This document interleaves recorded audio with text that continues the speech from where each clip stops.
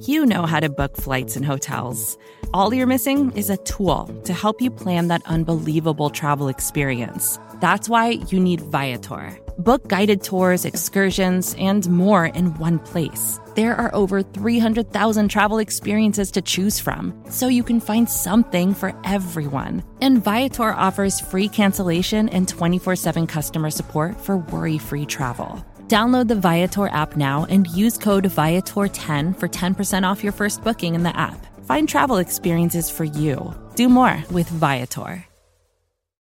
For decades, Milk has been fueling women marathon runners as the OG performance drink. And in the new docuseries Running Sucks, brought to you by Team Milk, Abby Ayers takes us on a journey of self-discovery as she meets several groups of empowered women runners to find out what drives them, what fuels them, and what pushes them to go the distance. And in the process, she learns that she too can be a distance runner. You can watch the series at runningsuckstheseries.com and register for the inaugural Every Woman's Marathon at everywomansmarathon.com. Hey, it's Max. Before we get started, I got something I want to tell you about. It's a podcast. It's called Aspen Ideas to Go, and it features in-depth conversations with all kinds of innovative thinkers. They are the same folks who speak at the Aspen Ideas Festival. This is the Aspen Ideas Festival podcast, Aspen Ideas to Go, and basically it can allow you to feel like you went to the Aspen Ideas Festival, which rules, without actually going. So you're going to hear from artists, scientists, business leaders, policymakers, and other fascinating people, most of whom you've probably heard of, but some of whom maybe not. So why don't you check it out? It's called Aspen Ideas to Go, and you can listen on whatever app you're listening to this show on, or you can go to aspenideas.org/podcast. One thing about this podcast, the long-form podcast, it is sponsored by Pitt Writers, and that is the MFA program at the University of Pittsburgh. Aaron and I have been going there for years and doing a live episode like we did this week, but we also go and speak to students there. All of Longform's interns for the last several years have been from the MFA program and the English department at the University of Pittsburgh. And it's just, it's a fabulous place. The level of work that's being done there, fiction, nonfiction, podcasting, sort of storytelling in all forms, is really just incredible. It's inspiring every time we go. We get to sit with students. And if you are looking for an amazing place where you can take your sort of craft to the next level, check out Pitt Writers. There's a link in our show notes right now for the application. It's due the first week in January. But it's just an incredible place, and they have really made so much of what we do here at Longform possible. It's a lovely thing. And also, I just want to say a quick thank you to Jonathan Eric. He's the Andrew W. Mellon Professor of English at the University of Pittsburgh, and really his contributions are what made this event possible and so much more. So thanks to him, and now here's the show.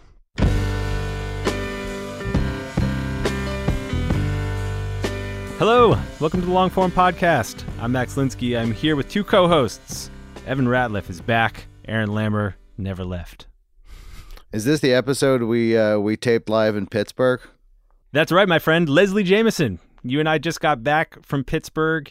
It was lovely as always, but I got to say, there's something particularly special in the air this trip to Pittsburgh. And I would just like to thank Tim Maddox, Rachel Wilkinson, Jean Marie Laskus, all of our friends at the English department at the University of Pittsburgh.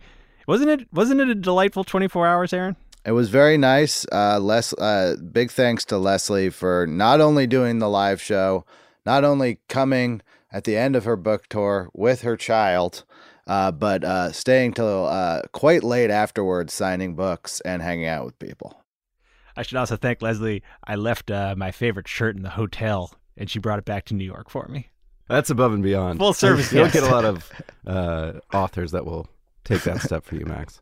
Leslie Jameson, as I'm sure you guys know, is essayist, writer. She wrote the Empathy Exam. She came on the show right after that book in 2014. And she has a new essay collection out. It's called Make It Scream, Make It Burn. And we talked both about the pieces in that collection, one of which, the lead piece, is 52 Blue from the Atavist magazine about the loneliest whale in the world. So we talked about the articles, the essays in the book, but also how you follow up such a successful book like The Empathy Exams and about writing and living in public. And she was great, man. She was fantastic. We are brought to you, as always, through great partners like MailChimp. They make it so easy to start an email newsletter. Almost everyone I know has done it. Now I receive many email newsletters. Maybe you'd like to add yourself to that list of email newsletters I receive. Do it with MailChimp. Now here's Max with Leslie Jameson live in Pittsburgh.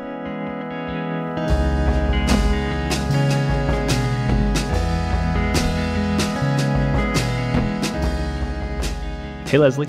Hey, Max. Welcome to the podcast. Welcome to the University of Pittsburgh. Yeah, the last time we spoke, we were in like a small, not literally the last time we spoke. The last time we spoke like this, we were in this small cavern of a recording studio in Dumbo. It's okay. You can use air quotes. It was barely a recording studio. This is like the spatial opposite, though. It's expansive and exciting. Feel like a lot has happened since then. Yeah, I was trying to think even when that was, but yes. It feels like a lot's happened to me in this last 24 hours, so the answer is almost certainly yes. Well, this is the end of your book tour. I feel like it is a real honor for us to be your last stop on the tour. Is there something you don't want to talk about? Are you like burned out on something? Have you been getting the same question over and over again, and I can just avoid that? Honestly, I end up talking a lot about the loneliest whale in the world, but the truth is I could never... Okay. No. I could never burn out on the loneliest... Like, we could spend the entire 50 minutes talking about the loneliest whale in the world, and I would still have more to say. So the great thing about most of these is I just don't burn out on them. I have a lot of tenderness for these pieces, so hit me wherever you want. All right. Why do you think it's the whale that everyone gravitates towards? I think there's something simultaneously, concrete and infinite about the whale. I mean, just to give a little backstory on this whale. So there's this blue whale who has a mating song that is higher pitched than any other blue whale that's been recorded. I don't want to say since the dawn of time, since these particular naval hydrophones were installed, I guess, on the bottom of the Pacific Ocean. He's a blue whale with an extremely high mating call who is always tracked alone, never with a pod, as is typical for whales, to be with others in the company of other whales. And he kind of developed this reputation as the loneliest whale in the world. And I got interested in the whale and particularly interested in this sort of assorted band of devotees who had become obsessed with the whale. So I think, I think the people are interested in that essay for some of the same reasons that those people, the whale fans, got interested in the whale in the first place, which is that, the whale can become whatever people need him to be. He can be a sort of mascot for loneliness. He can be a mascot for heartbreak. He can be a mascot for autonomous, adamant independence. I don't need anyone else. He's malleable in that way. And so I think people find their own ways into that story, or their own ways of being sort of fixated on this elusive creature. What was the whale for you? I think when I first heard about the whale, and as you know, I wrote this piece about the whale originally for The Atavist, a wonderful long-form digital magazine. When I first heard about the whale and was working on that piece for them, we worked on it for about 18 months, I think, a long time. I had just turned 30. I had just ended a relationship that I had been in for many years. I had just moved to a new city. I think I felt a combination of sadly alone and sort of resolutely alone. None of that personal narrative was in the piece, but I think, when I was sitting there working on the piece, listening on repeat, which I really did, to this one musical composition inspired by the whale, made by this singer-songwriter in New Mexico, I did feel this kind of draw. And when I was interviewing people, I think I felt connected to them because often they were articulating their own versions of this sort of, my life took a turn from what I thought it would be, which was right where I was standing as well. Why not intertwine all of that in that essay? So 52 Blue starts this collection, and the first sort of third, the first grouping in the book is mostly reported pieces like this one. And then the last third of the book are sort of intensely personal essays. How do you make that choice in this situation? Like, why aren't you more in that piece? Yeah, I mean, I think it's almost like the truths about what the whale meant to people were truths I could access even more powerfully through other people's stories than my own. So the whale as a kind of mascot for heartbreak, like, he was resonating for me in that way, but I was more interested in telling the story of the Polish tabloid photographer who had gotten the whale tattooed like huge on his back because he'd come to the whale after his own breakup. And I was more interested in, he actually, to be very specific about his tattoo, and I'm able to be specific about his tattoo because he sent me probably 40 photographs of his tattoo. Like I really saw it from every angle. Once you get a full back tattoo, you want to let as many people as possible to see that thing. Yeah, I can say if you're asking me to send you some photos, I do still have them. Definitely not actually. But he had like there were two whales. The design was pretty cool because there was like the solid outline of a whale and then a sort of shadow outline behind that. And for him, that represented like this fixed idea of the whale, and then the actual whale who was sort of shimmering behind that fixed idea. And I thought that was like a pretty smart tattoo design, as tattoo designs go. I mean, I'm not against them. I have one. But I think I felt, usually I bring myself into a piece because I feel like bringing my own story in can do some kind of work that I can't do another way. And in the context of this piece, I felt like I could do that work of showing not just why people got obsessed with the whale, but like the many different reasons people got obsessed with the whale. I could do that work better using other people's stories. And so I think that's why the personal felt like it would simply be kind of striking a note that had already gotten struck and would be struck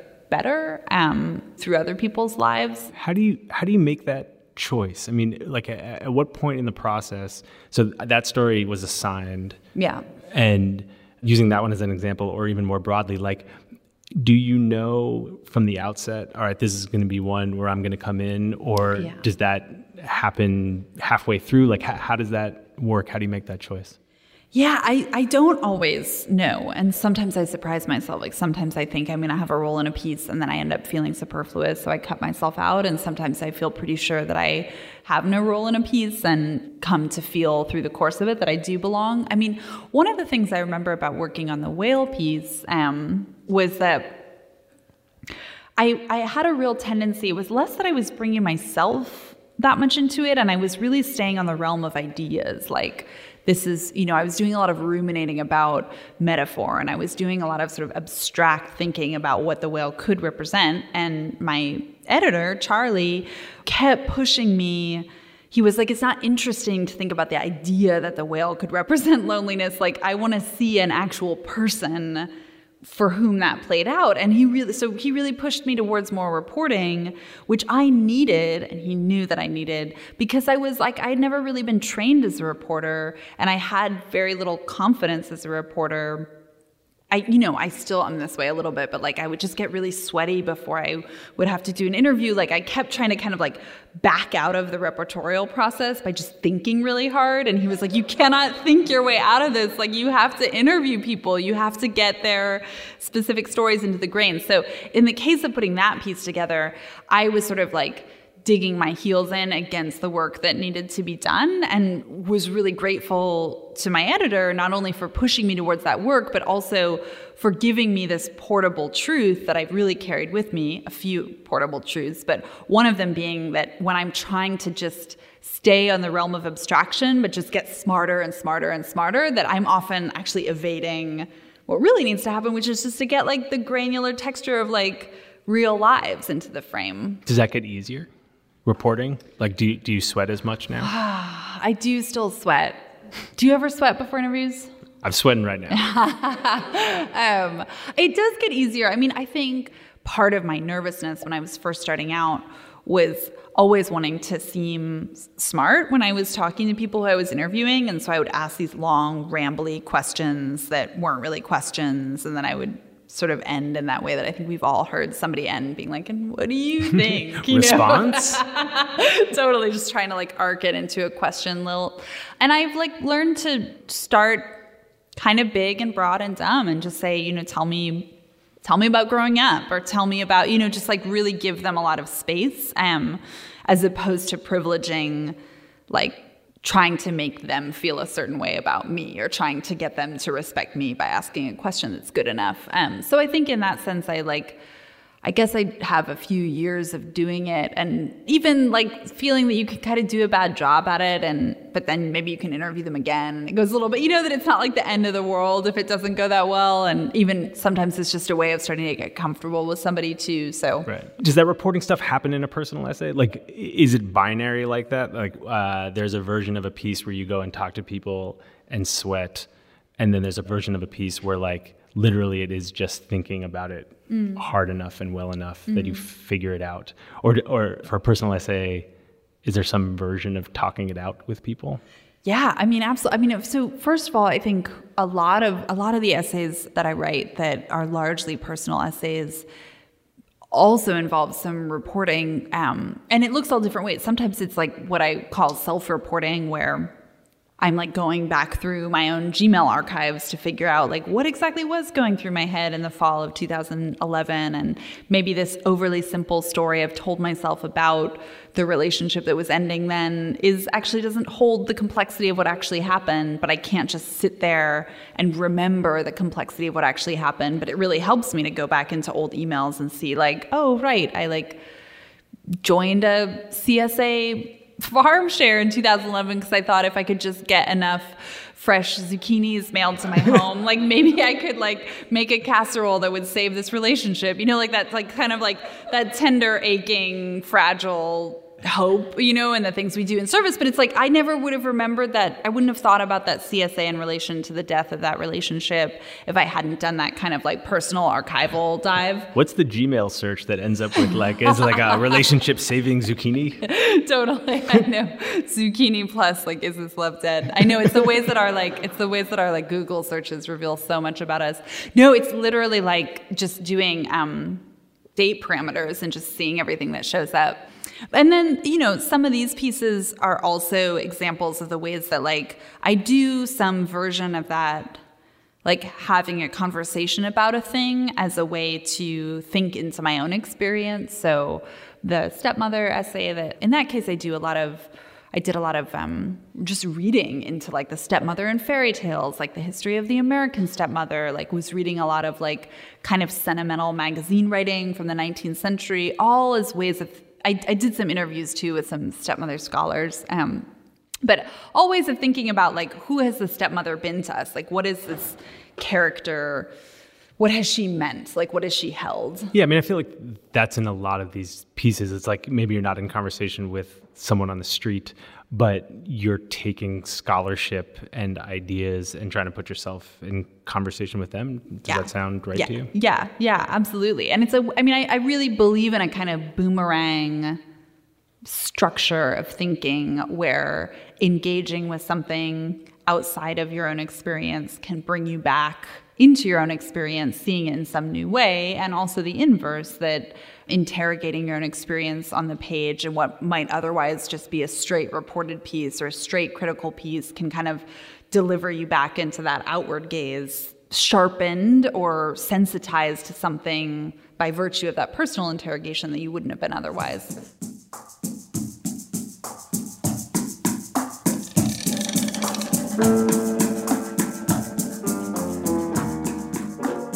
Hey, it's Max. I'm going to put things on hold with Leslie for just a second. I got a podcast I'd like to tell you about. A story of the gods, a hero's quest, a monstrous force.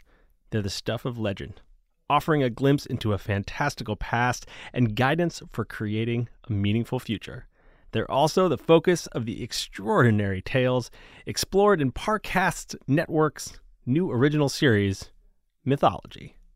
Every Tuesday, Mythology delves deep into the history and origins and the meaning of myths. Each episode highlights a parable taken from ancient cultures, brought to life by an ensemble cast of talented voice actors. They got high-quality audio production. They've got all your favorite flavors of mythology: Greek, Celtic. Go ahead, journey further into the epic adventures of Hercules, Odysseus, Beowulf, all your favorites. Discover the captivating and cautionary tales that shaped our modern-day world in the Parcast original Mythology. Visit parcast.com/mythology or search Mythology in the Spotify app and listen free today. Thanks, Parcast. Let's get back to Leslie.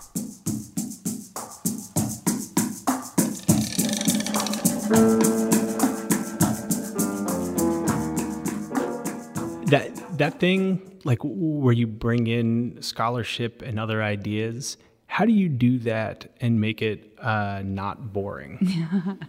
Yeah, I mean, probably there are a couple of reviewers who would be like, well, it gets kind of boring sometimes. But I mean, I believe in like sort of setting up questions that then those external things are somehow speaking to. And so you're interested in them because they're speaking to this question. Like with stepmoms, just because we're there.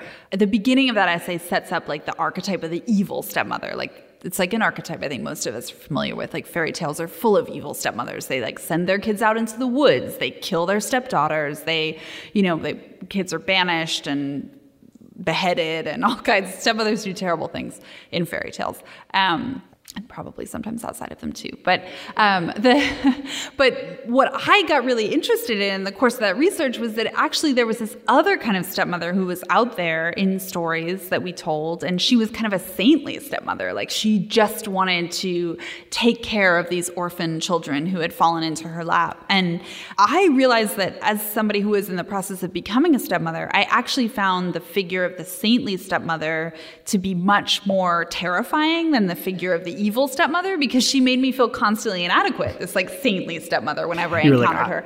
I'm not sending anyone to the woods, so I'm like that part's taken care of. I'm good. I know, right? The evil stepmother actually is like really great, because you're like, well, okay, I didn't like carve out my stepdaughter's heart, That person's terrible. Yeah, I know, it's really bad. But I think so in that sense, like I at least wanted, or the intention was not just to have that scholarship read in some really dry way, like so-and-so said in 1942, but then so-and-so said in 1955, but like to really have the thing feel animated by personal questions. Like I thought I was going to hate the evil stepmother, but I actually ended up loving evil stepmothers and hating saintly stepmothers. Like why is that? How does that turn work? To have a kind of, sometimes when I'm teaching, I say that there can be a couple of different kinds of plot line in a piece of nonfiction. There's obviously the plot line of like what happens, but there can also be a sort of intellectual plot line where you're watching a set of ideas turn in a surprising way. And that's how I felt about stepmothers, and I wanted to sort of bring that turn into the piece. And so sometimes I think it's like creating the sort of a little bit of dramatic action in how the ideas are evolving across the course of a piece that can sort of save them from becoming tedious. So it's like give it some stakes. So it's not just like I'm using this to back up my point, but in fact, like I'm figuring it out through this. Yeah, right. Yeah, I think that's a good distinction too, where it's like when you just feel like scholars or sources are being invoked as like marshaling evidence, I think there can almost be something that feels sort of self-congratulatory or a little redundant about it. Like, and here's another version of that point, Boring. Yeah. And that when it feels like sometimes I think about that with quotations, where it's like if a quotation is just reinforcing what you yourself are saying, you probably don't need it. But if you're like arguing with the quote or wrestling with the quote or somehow pushing back against the quote, then the quote belongs because it has some kind of more electric work to do. Can we talk about teaching for a sec? Yeah, I love talking about We're here in the Institute of Higher Learning. I didn't know that you had this job. What's like your actual title? Yeah, so I'm grab the mic for this. Very serious. I'm gonna stand up. I'm a professor in the nonfiction MFA program at Columbia. I actually direct the nonfiction program there, so I teach MFA students. How do you do that job and do this work? Like just from like a time standpoint, that seems like a time-intensive job. How do you do that? Yeah, I don't know. I feel like I figure it out like week by week. I mean, I do best when I like am in one mode at once, but in it really intensely. So I do really long days at Columbia where everything's just stacked on top of each other. And so I'm like doing like 8 student meetings in 4 hours. But that means I can kind of try to push it into 2 days a week. Basically, there are 2 days a week where I'm full on at Columbia, 3 days a week where I'm full on as a parent, and 2 days a week that I am trying to do some writing. Does that feel like enough? I mean, in my ideal world, it's less. This is what I mean. You must have your own version of this too. It's less that in my ideal world I would have 7 full days of writing a week. It's more like in my ideal world, the week would have 15 days in it, so that I could spend like 7 days being a parent and 7 days, writing, and 1 day, maybe a few more days teaching. But it's more just that I want more hours in the day. I want more weeks in the year, because I love doing each of those things that is part of that arc of the week. I wouldn't want to push any of them out. But yes, of course, I wish I had more time to write. But I think there's something that happens when the time gets pressurized too. Like that time is like really sacred to me. And the writing time. Yeah. And I feel when I'm like sitting there with my cup of coffee and my little notebook that I scribble in, I still write longhand. I really feel like I'm in touch with something that I've fought pretty hard for. You write these essays longhand? Yeah. Wow. Yeah. I mean, they all start long. I mean, I type them eventually, but... Do you have a computer? I know. I actually don't even... I feel like the last time I saw my computer, my daughter was like dragging it across the bathroom floor in a hotel room. So it's an open question, actually, like whether I still have a computer. Currently without. Yeah, I mean, I like to start that way, and then sometimes it's almost like being on a bike and you like get some momentum and then you're going. Like sometimes I'll be writing longhand and then I'll sort of like, once I'm in the flow of something, I'll like move to the computer and keep going. And yeah, but everything starts longhand. Wow. It's wild.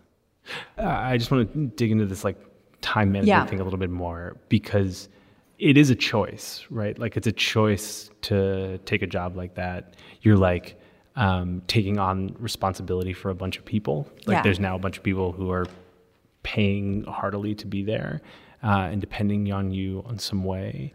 And I mean, help me understand what that choice, what that job does for you, because it is, unfortunately, there are not going to be more days in the week. So it's like... I'm really working on it. Yeah, right. Well, if you figure it out, let me know. But it's taking away time from your work in some way. Yeah. The teaching does a lot for me. I mean, part of it is psychological, but I actually really believe that like the work of being a writer or crafting a life that works for you as a writer is part psychological, because you have to create a life that you can live inside of and want to live inside of. And for me, teaching helps that psychological part of it, because I love getting out of my own mind and engaging with like other minds in a room and other minds wrestling with problems on the page. My students, like showing up for somebody and being useful to them is just like on a primal level, it's like an incredibly meaningful act to me. And so it feeds something back into just like the larger ecosystem of like being a person in the world. For me, like I love having a workshop where I'm going to show up for that workshop at the same time every week, and I'm going to give them my full self. And over the course of that semester, like we're going to build something together that has never been before and is never going to be again. Like it feels kind of sacred to me. I mean, not to get too pretentious about it, but it just really means something to me. And then there's also the kind of craft part of it, where really the things that my students are wrestling with are still the same things that I'm wrestling with. They're wrestling with like, how does the introduction of the I into this book about climate change make it a better book, or does it? And when I talk through those questions with them, I feel like I'm bringing those conversations back to my work, sometimes directly, sometimes more just in that sense of being like charged up or excited about what writing can be or what it can do. So every semester I teach a workshop and I teach a seminar, and the seminars are focused on ideas like writing the body or writing the pain of others. And this semester I'm teaching a course called Archive Fever, where we're visiting like 6 different archives all over the city. And I mean, that to me, this says maybe a lot about who I am, but it's like so fucking exciting. What words are we allowed to use on long form? Whatever you want. All the words. All the words. I love that it's, to be fair, what's so fucking exciting about going to archives, but that's like perfect for the podcast. No, it's totally, I'm like, I love that the subject matter that drove me to profanity was archives. Like, it's totally predictable. Welcome to the long form podcast. Completely. But, it's like looking at like a set of like Riot Grrrl zines or, a farm wife's diary from the 17th century, and like seeing just like how she wrote about the weather each day, like feeling in contact with this like actual human life that touched these actual physical pages and like was trying to process her experience in these completely externalized ways. Like, it's all just like deeply moving to me. And it gives me this sense of like the world is this infinite place with all these stories to tell. So I do feel like I take that energy back from teaching as both through my students and through the things that my students and I are encountering together. It's like, it's an outside to my own mind. And that feels like enlivening. Are there like financial stability reasons? Is that part of it? Yeah, so there's it's nice to have healthcare, and it's nice to like have healthcare for my daughter. Actually, I don't know how you would answer this question, but I think certain life stability things. I don't care if my kids have healthcare. Could tell. I think my relationship to like pragmatic stuff has been sort of sharpened by her entry into the world. Like, I'm like this tiny human being, depends on me. But in relation to the writing, I took the Columbia job, or I applied for it and then accepted it at really the first time in my career when I could have supported myself financially just as a writer if I wanted to. And I didn't, because I didn't want, I had just gotten a good book deal. But I knew that like getting one good book deal doesn't mean you're going to get another one. And I did not want to spend the rest of my writing life thinking about what's the proposal that's going to get me like another big deal. Like I wanted to try to do as much as I could to honestly like write the books I was excited to write. And I felt like if I had a job that I could depend on, that I could feel the writing get a little freed up to not have to be either implicitly or explicitly like really turned towards the prospect of money.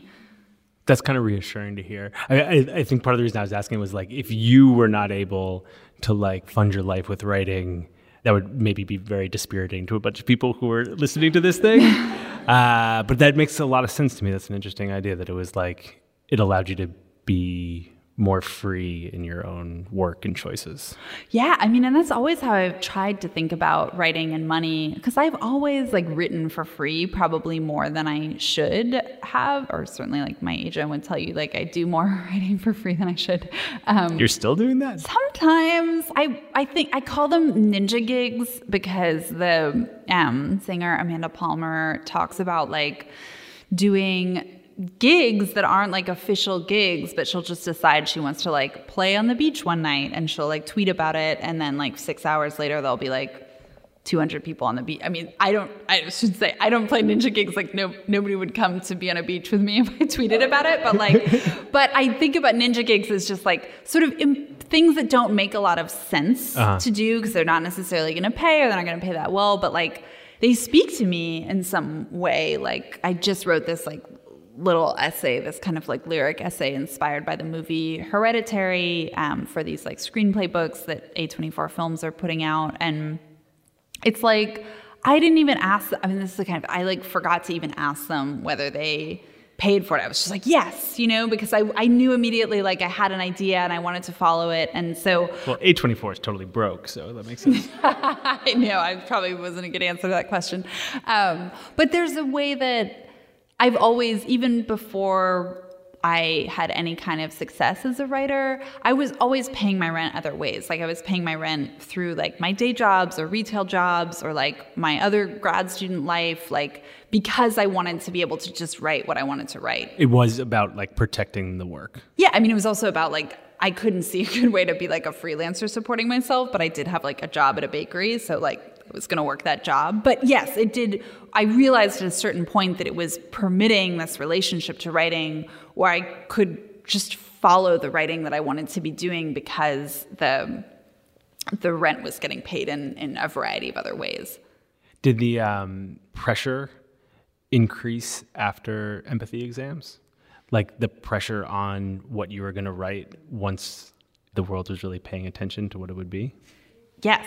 I mean, I felt grateful in that way that I already had a strong idea of the next book that I wanted to write. I didn't know exactly how I was going to do it, but I knew I wanted to write a book about addiction and recovery and creativity that was this strange hybrid thing that was bringing my own life into contact with this archival stuff and this reported stuff. And so the initial feeling was a kind of sense of satisfaction, this book that I never would have been able to sell on proposal if I hadn't had a successful book before. Like if I didn't have any kind of name, somebody would have looked at that and been like, okay, you were never in prison. You just like drank a lot of white wine. You want to bring all these fucking archives into this book. You know, like it just would have been a tough sell and nobody would have bought it. So I think initially there was this feeling of like, oh, it's the same thing that creates more pressure and more expectations is also actually literally enabling me to sell this book that I wouldn't have been able to sell otherwise. And I know I already felt passionate about the idea of that book. So it was almost like I had like sort of snuck my way into the city inside this Trojan horse or something, and then could just like do as I pleased once I got there, you know? And so then I had to figure out how to write the book, which like, you know, did have a lot of pressure attached to it. Yeah. And then what about with this? So, I mean, like, you write this collection of essays, which, as Sarah said when she introduced you, like ushered in a golden age of essay writing. How do you think about putting another collection out into the world? So I guess I should say first that I don't think it's, I definitely think that like empathy exams was like understood as part of this like beginning of the golden age of the essay. You ushered in a golden age of essays. It did. I mean, I just sort of say fact. Like people have been writing like really amazing essays like pretty continuously. You invented the essay. Response. No, this is when I just drop the mic and just leave the stage. You know what I'm asking, though, right? Yeah, like I do. You wrote a collection of essays. Yeah. Many more people read it than maybe you expected. Yes, yeah. And so the question is, like, you sit down to put out another collection. How much is the reception to that last one informing the choices you make, both in how you're going to structure this book, what's going to be in there, but also like doing it at all? Yeah. So I think I just love the form of the essay so much, and I believe in the marrow of my bones that it's an inexhaustible form. And so it felt very intuitive for me to keep writing essays and to keep being excited about each new essay as its own thing. But I did think really consciously and this actually gets back to one part of one of your first questions that we didn't really get to around why the book is structured the way that it is, moving, as you said, from the first section is called Longing, and it's largely composed of these larger reported pieces. The second section is called Looking, and it's largely composed of critical pieces about writing, about photography. One is a piece of cultural criticism about going to Sri Lanka to see the aftermath of the Civil War. And then the third section, but they're critical in their primary mode. And then the third section is called Dwelling. And it's largely personal essays, although many of them are personal in this kind of slanted way that we were talking about. They're also in conversation with other things. And part of what I liked about that structure was that it felt very directly to me like an inversion of the structure of empathy exams. Empathy exams started in a very personal place. The title and first essay of that collection is about my life as a medical actor, but it's also about an abortion and a heart surgery experience and sort of how the desire for a certain kind of empathy or thinking through empathy happened inside of those like deeply personal experiences. And it moves from that very personal essay into sort of looking outward at different things and some more reported material. And I like the idea of thinking about how a different structure creates a different reading experience. So to start in this more reportorial gaze, kind of looking outward at the world, and then across the course of the book to confess some of the baggage and some of the personal reckonings that were like motivating those inquiries. So how was my own thinking about domesticity or claustrophobia or what it means to keep showing up for love? How was that sort of saturating some of those early reported pieces?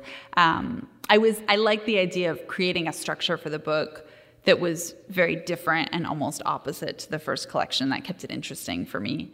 Was there any part of it that was about the degree to which people had gotten to know you? Like, you are so present in the empathy exams, you cannot come away from that book without feeling like the reader knows you pretty well.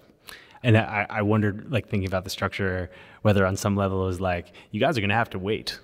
Like, if you're coming for the Leslie, you're going to have to go through all this other stuff first. Was that any part of it? There was a little, I definitely wrote it with an awareness that many readers who read it would be coming with some sense of at least the narrator version of me they'd come to know in the empathy exams, which is really like me in my 20s. And a lot of this book is like me in my 30s, and my life looks pretty different.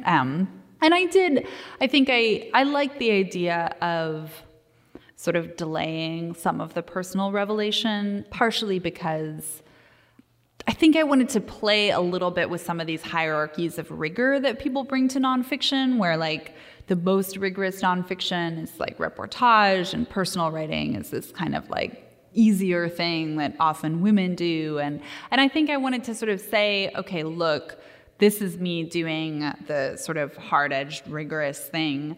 But across the course of this book, I'm really going to challenge the idea that like that's any more rigorous than this work. And furthermore, I'm just going to say it's like the same person doing all of this work. Like the same person who's out there being a reporter in section 1 is also a person sitting here having feelings in section 3. And like to me, it's always most interesting to look at how those are parts of the same sort of consciousness or the same human mind.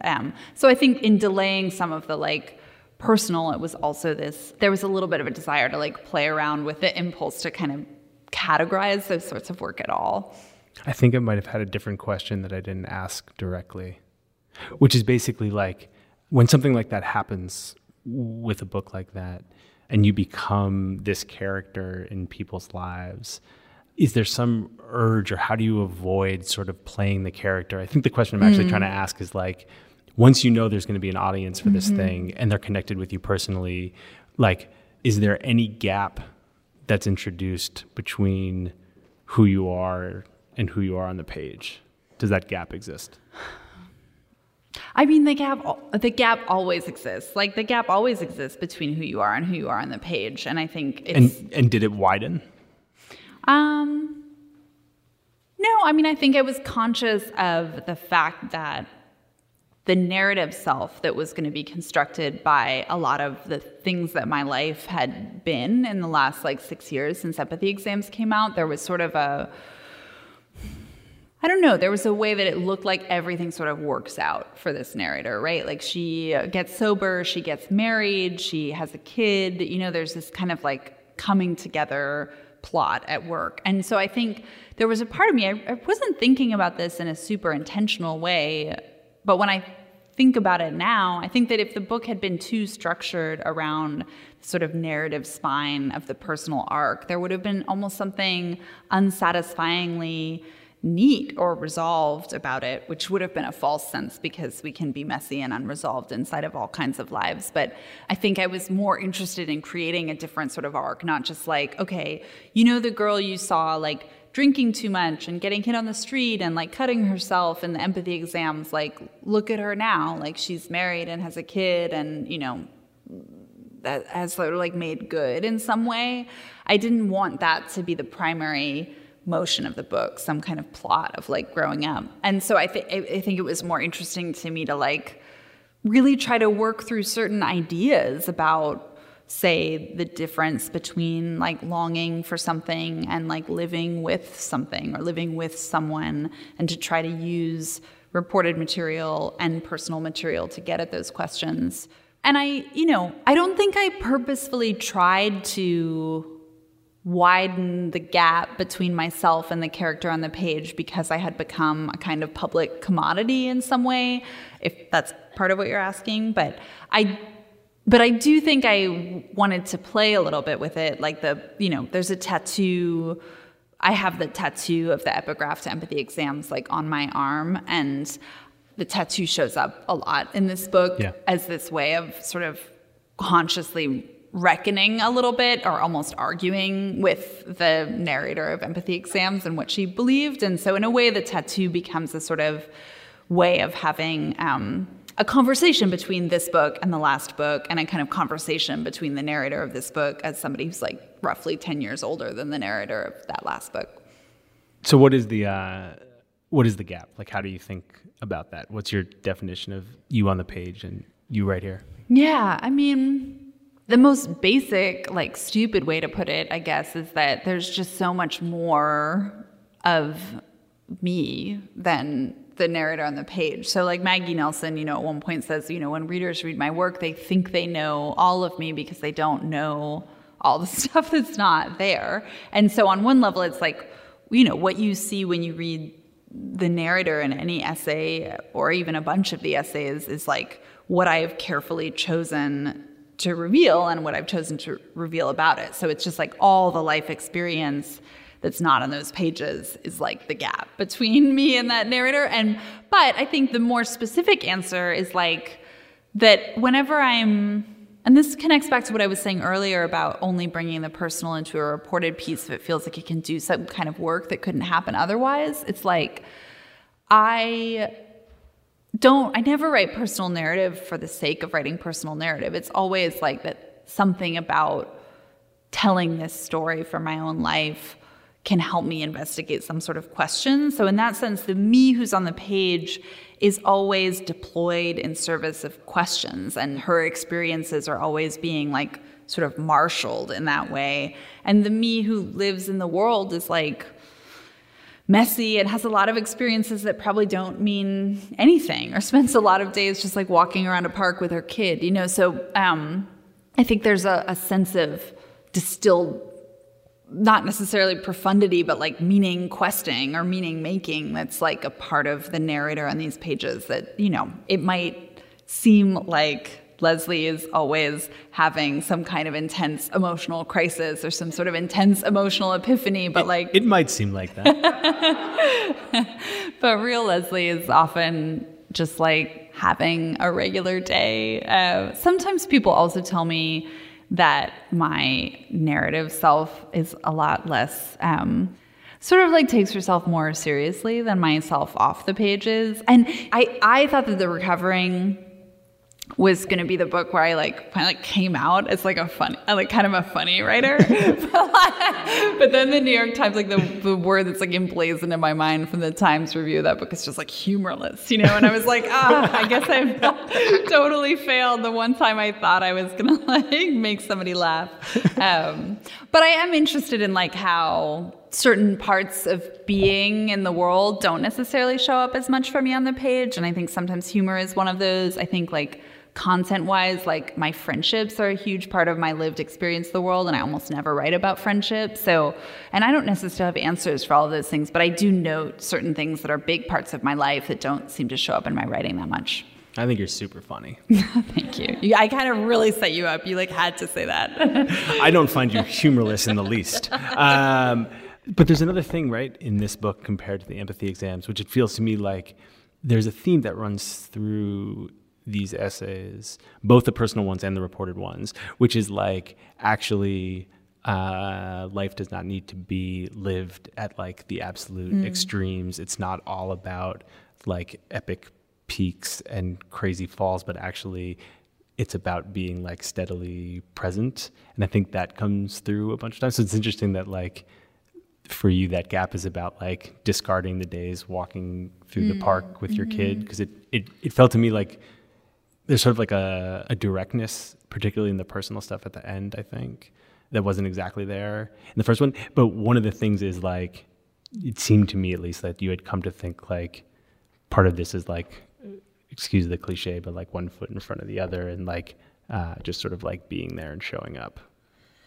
Yeah, I think that's a really smart way of thinking about part of the difference between this book and the last essay collection is that this book is interested explicitly in dailiness and an ordinary experience. I do think that the demands of art still mean that there's like a lot of distilled emotional intensity, even in illuminations of dailiness, right? So like eating a lot when you're pregnant, which is like, if you're pregnant, it's a daily experience, but it's sort of, it's like, it's charged with a certain sort of feeling in the context of this essay. And it was charged with that feeling in a kind of broad, overarching way, but it wasn't like every time I was having like a third pancake when I was pregnant, I was like, oh my God, myself in this moment is in dialogue with my like anorexic self 15 years ago. And, it was, but the essay kind of, it draws those things out.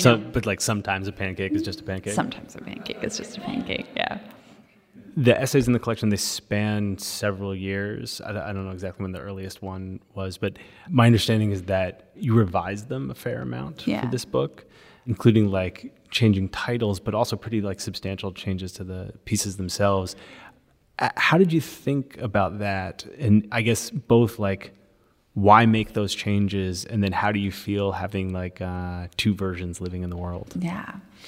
So the essays span about 7 years. The earliest one I wrote in 2012, I think. And yeah, I mean, all of the earliest ones I revised really, really substantively and in ways that were really exciting too. So that earliest essay is a personal essay called The Long Trick, about the men in my family and the sort of emotional and physical distances that have characterized many of the men in my family. And, part of what happened, and I revised it 5 years after I wrote the initial version, and a lot of things had happened in those 5 years. I mean, I just had 5 more years of like living in relation to my father and my brothers. I had become a parent and sort of, I could see that relationship a little, I saw it a little differently from the other side. Like, so to me, one of the most important moments in the whole book was one of the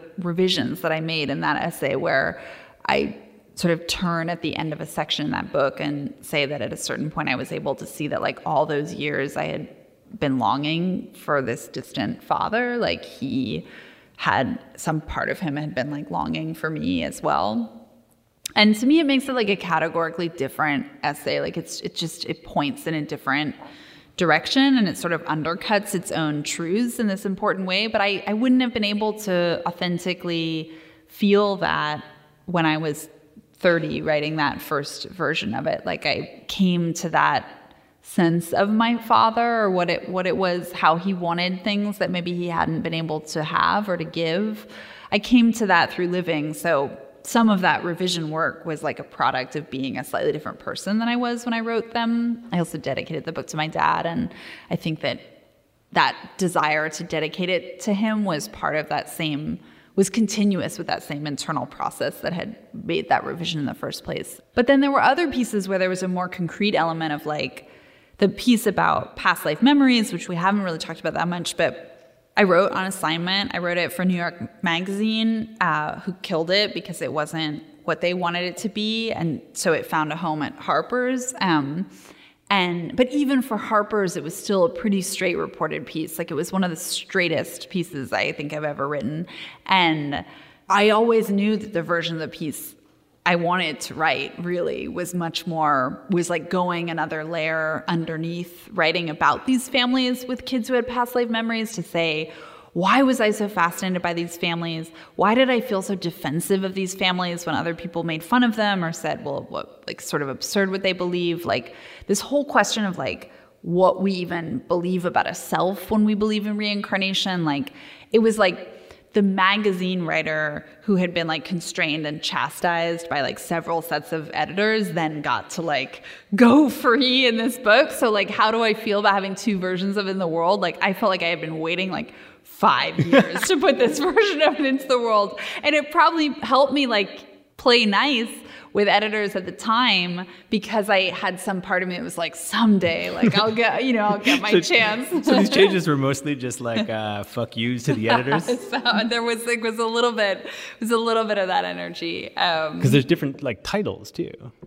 Yeah, some of them. Yeah, well, in that one, so Harper's ended up calling the reincarnation piece Giving Up the Ghost, which actually I did like that title, but I had always wanted to call it We Tell Ourselves Stories in Order to Live Again, because I don't know, because I wanted to have like an inside joke with Joan Didion. Like that was like my great dream since I was young. But I knew that I wanted the piece to be arguing with a kind of skeptical dismissal of the way that we craft narratives to explain our lives or survive our lives. And so I just always loved that title that I knew a magazine was never going to let me get away with. So it had been waiting in my quiver for quite some time. I love the idea that like part of the reason to do an essay collection is just to like make all the changes that you like lost the battle with the editor.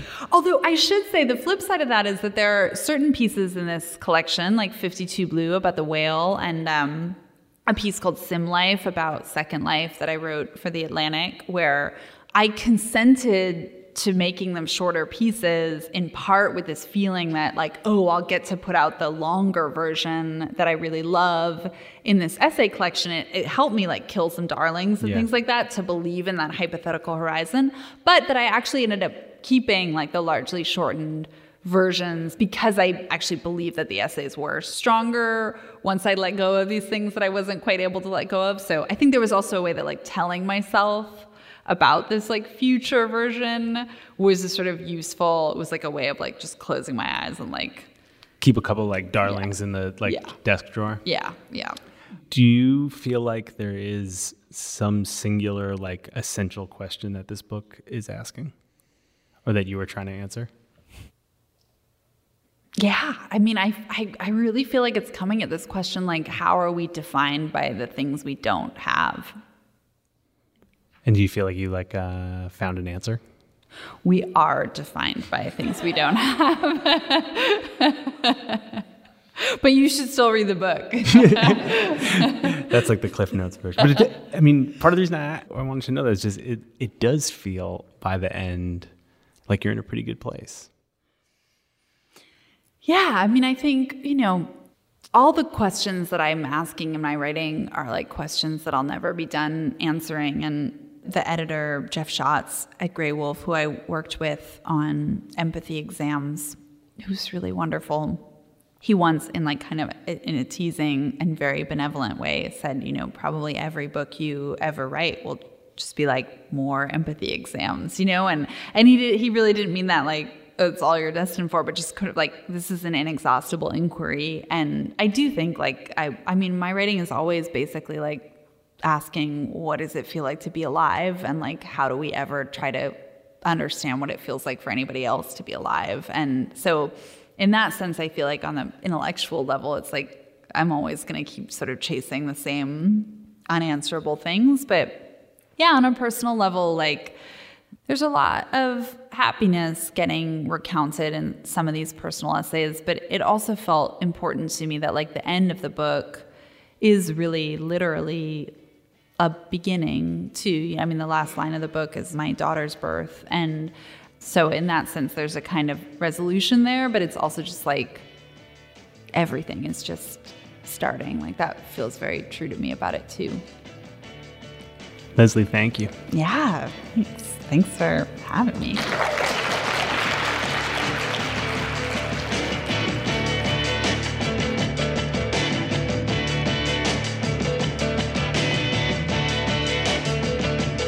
Thanks for listening to Longform. I'm Max Linsky. My co-hosts are Aaron Lammer and Evan Ratliff. Our editor is Janelle Pfeiffer, Pittsburgh's own Janelle Pfeiffer.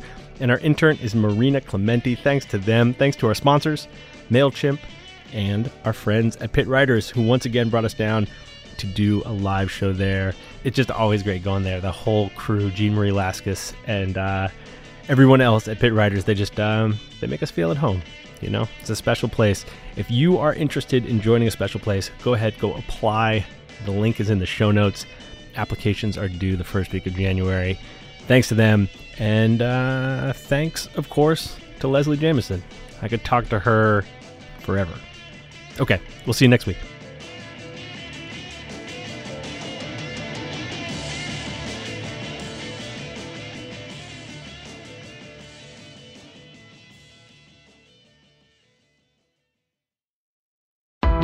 Why do you run?